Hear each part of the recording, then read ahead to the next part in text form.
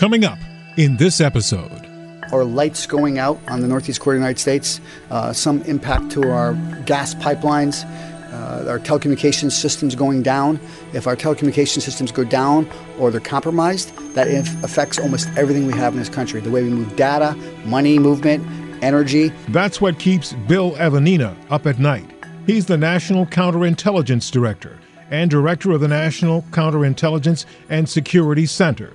And it's bad enough if those things happen, but it's worse if the intelligence community doesn't know who's behind it. Because leaks have taught U.S. adversaries how to avoid detection.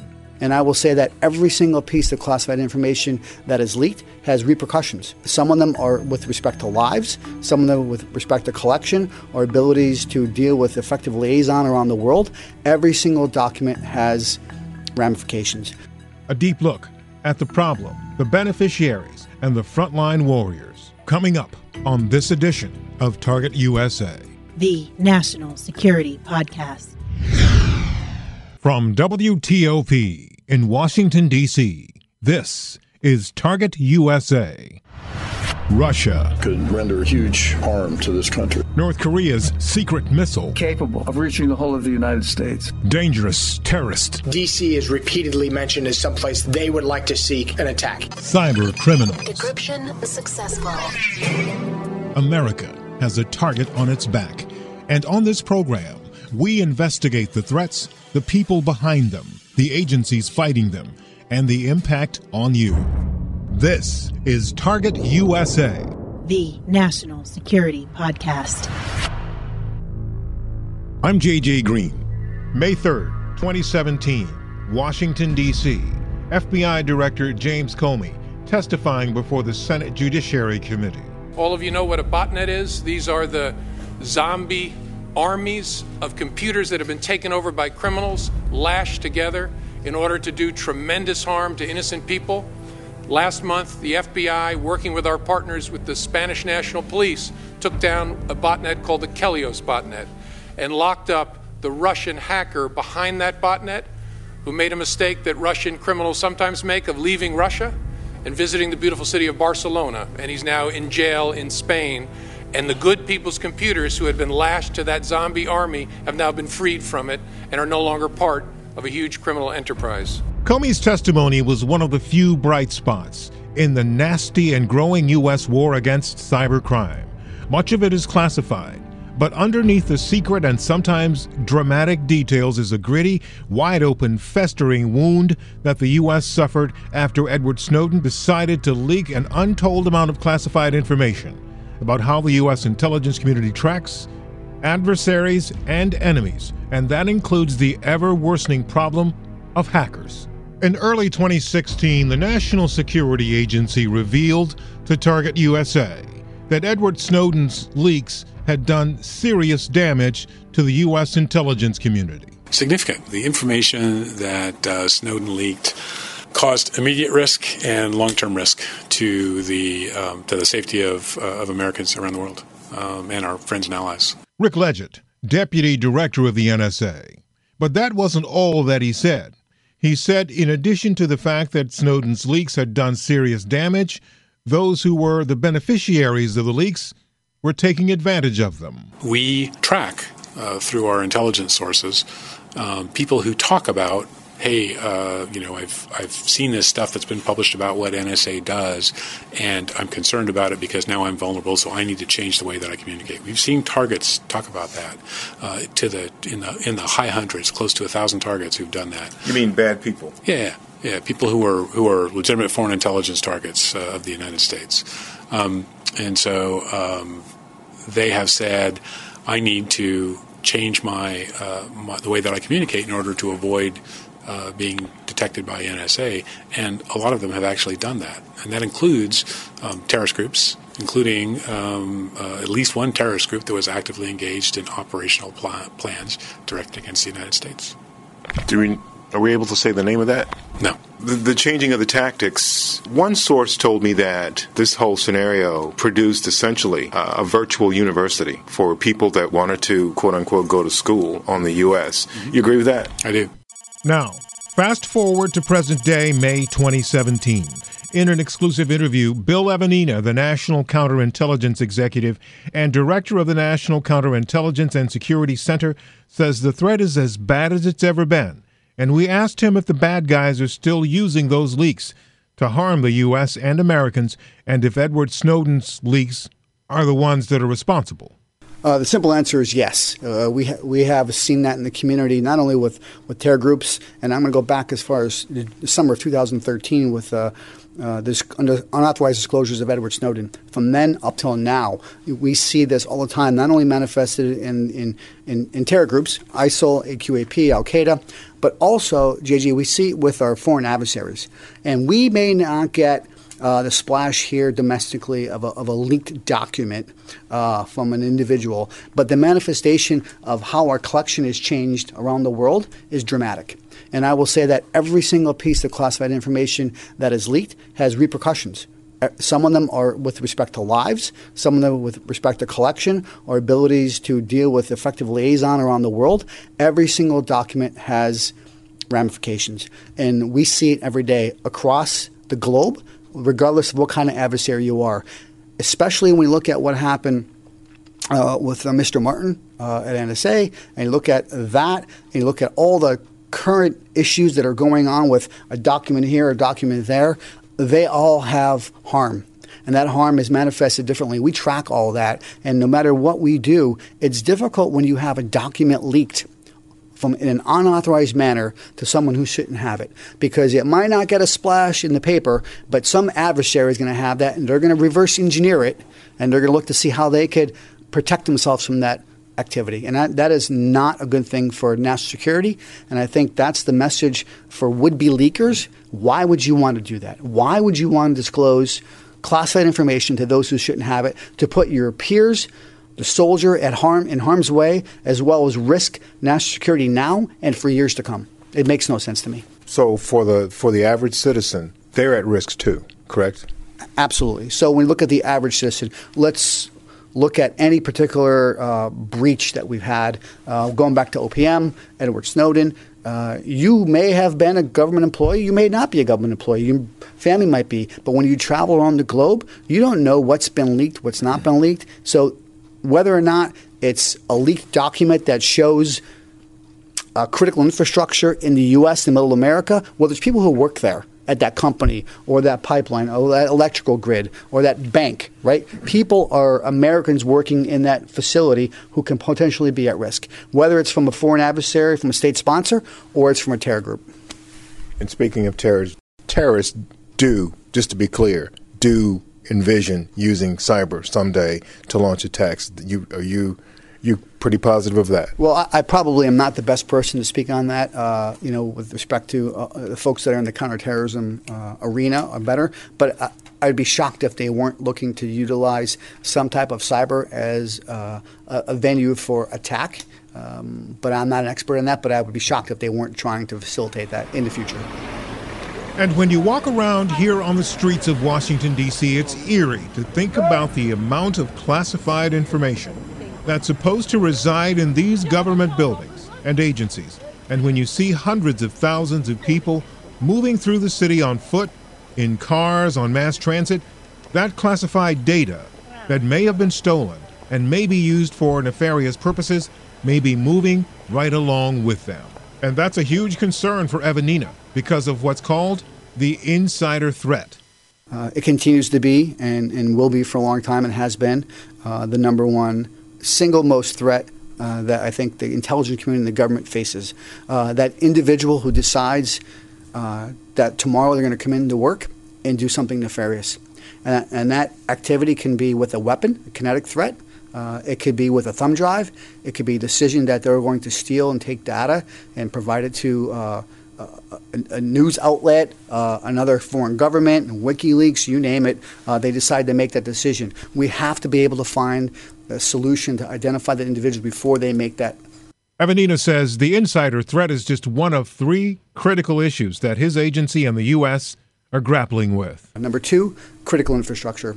The vulnerabilities we have in our critical infrastructure today are realized, understood, and we're working really closely in the government with private sector, with DHS and Treasury on the critical infrastructure issue. Specifically, our office is really concerned with three main sectors: the financial sector, the telecommunications sector, and the energy sector. Three sectors we believe are critical to sustaining the U.S. as being the number one country in the world.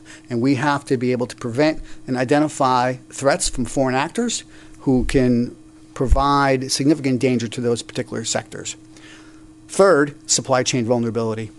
Again, not a new concept in our world, but I think we've made some great progress the last year and a half working with industry and understanding that supply chain vulnerability, what that threat looks like, how it's manifested, and the catastrophic events that can happen if we don't have a holistic defense of our industry, a particular company. And what we really identified is the fact that you can have the best cyber defense as a company or as a government organization, but if you do not have your acquisition and procurement folks as part of your enterprise-wide security solution, you're probably going to have a big gaping hole for our adversaries to fill. That individual that comes in with the mindset to do something nefarious, it seems as though recently there have been a lot, or at least several, members of the U.S. government that have tried to do that. Is dealing with them any different than a bank or a telecom or an energy company deals with their threats? So the insider threat, I would say no. And I would say it's a matter of what the victim is, who the victim is, and what data is stolen. So I would argue that in my world, the intelligence community, the data is taken from us is the gravest of harm to national security. Whether with respect to the FBI employee in New York last summer who was arrested, recently the State Department employee who was charged, those are aspects of damage that we could put finite numbers and feelings, and we could touch the damage that's occurred. When a private sector is victimized from an insider threat, there's proprietary information, trade secrets, there's stock that's involved, there's market supremacy with that particular product, and there's research and development, millions of dollars that are lost by the insider threat who picks up and takes that 10 years of research and goes to a foreign country. So the damage, although is different from the aspects of what the value is, as a country, it's all the same. And that insider threat, whether they are in a government organization or in the private sector, still has the same damage to that skill set, whether in the bank, if it's in a weapons system manufacturing, a weapons delivery system, or they're making Kevlar technology, windmills, or seed and grain, as we've seen with Monsanto, the damage is significant. In your previous incarnation of your current job as NCIX, before this position was consolidated in this way, there was a very big and public effort to point out that there were two big international players that this country had to worry about, Russia and China, when it came to economic espionage specifically. And I heard earlier today, April 26, 2017, that the Chinese are picking up many of the same tactics that the Russians have employed. Have you seen any difference in the way in which they go about trying to steal, trying to engage in a nefarious way with U.S. companies, U.S. governments, secrets, etc.?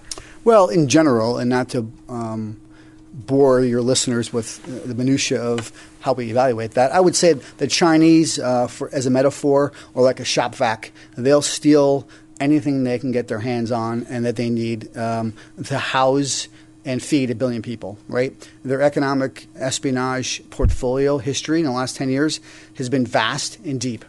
The Russians, with respect to economic espionage, haven't been really all that engaged, but yet they're more tactical and strategic as to what they will target. Primarily, if you look at the last 25 years in this venue, the Russians have been really interested in military technology. And they've kind of stuck in that gamut. We just recently seen them breach out of that a little bit. But I would say when it comes to economic espionage, the Chinese are the best at it right now. And we've made some progress since the last time we spoke, working with the FBI and the Justice Department, trying to get the message out that it's okay to report a loss, a theft. Because if we don't continue to prosecute and identify the methods, means, modality for which the adversaries do this, we'll be unable to stop them in the future. What keeps you up at night? I think when you look at our priorities, I think when you see the threat that we have from the insider, the issues on our critical infrastructure, our lights going out on the northeast corridor of the United States, some impact to our gas pipelines, our telecommunications systems going down. If our telecommunications systems go down or they're compromised, that affects almost everything we have in this country, the way we move data, money movement, energy. So I think those are the key aspects. We've seen the intelligence where our adversaries are interested in those facilities. We've seen the intelligence where they're interested in how they could harm those facilities. And it's not just always for a wartime event, right? So that's what my biggest concern is. And how do we attribute it when it happens?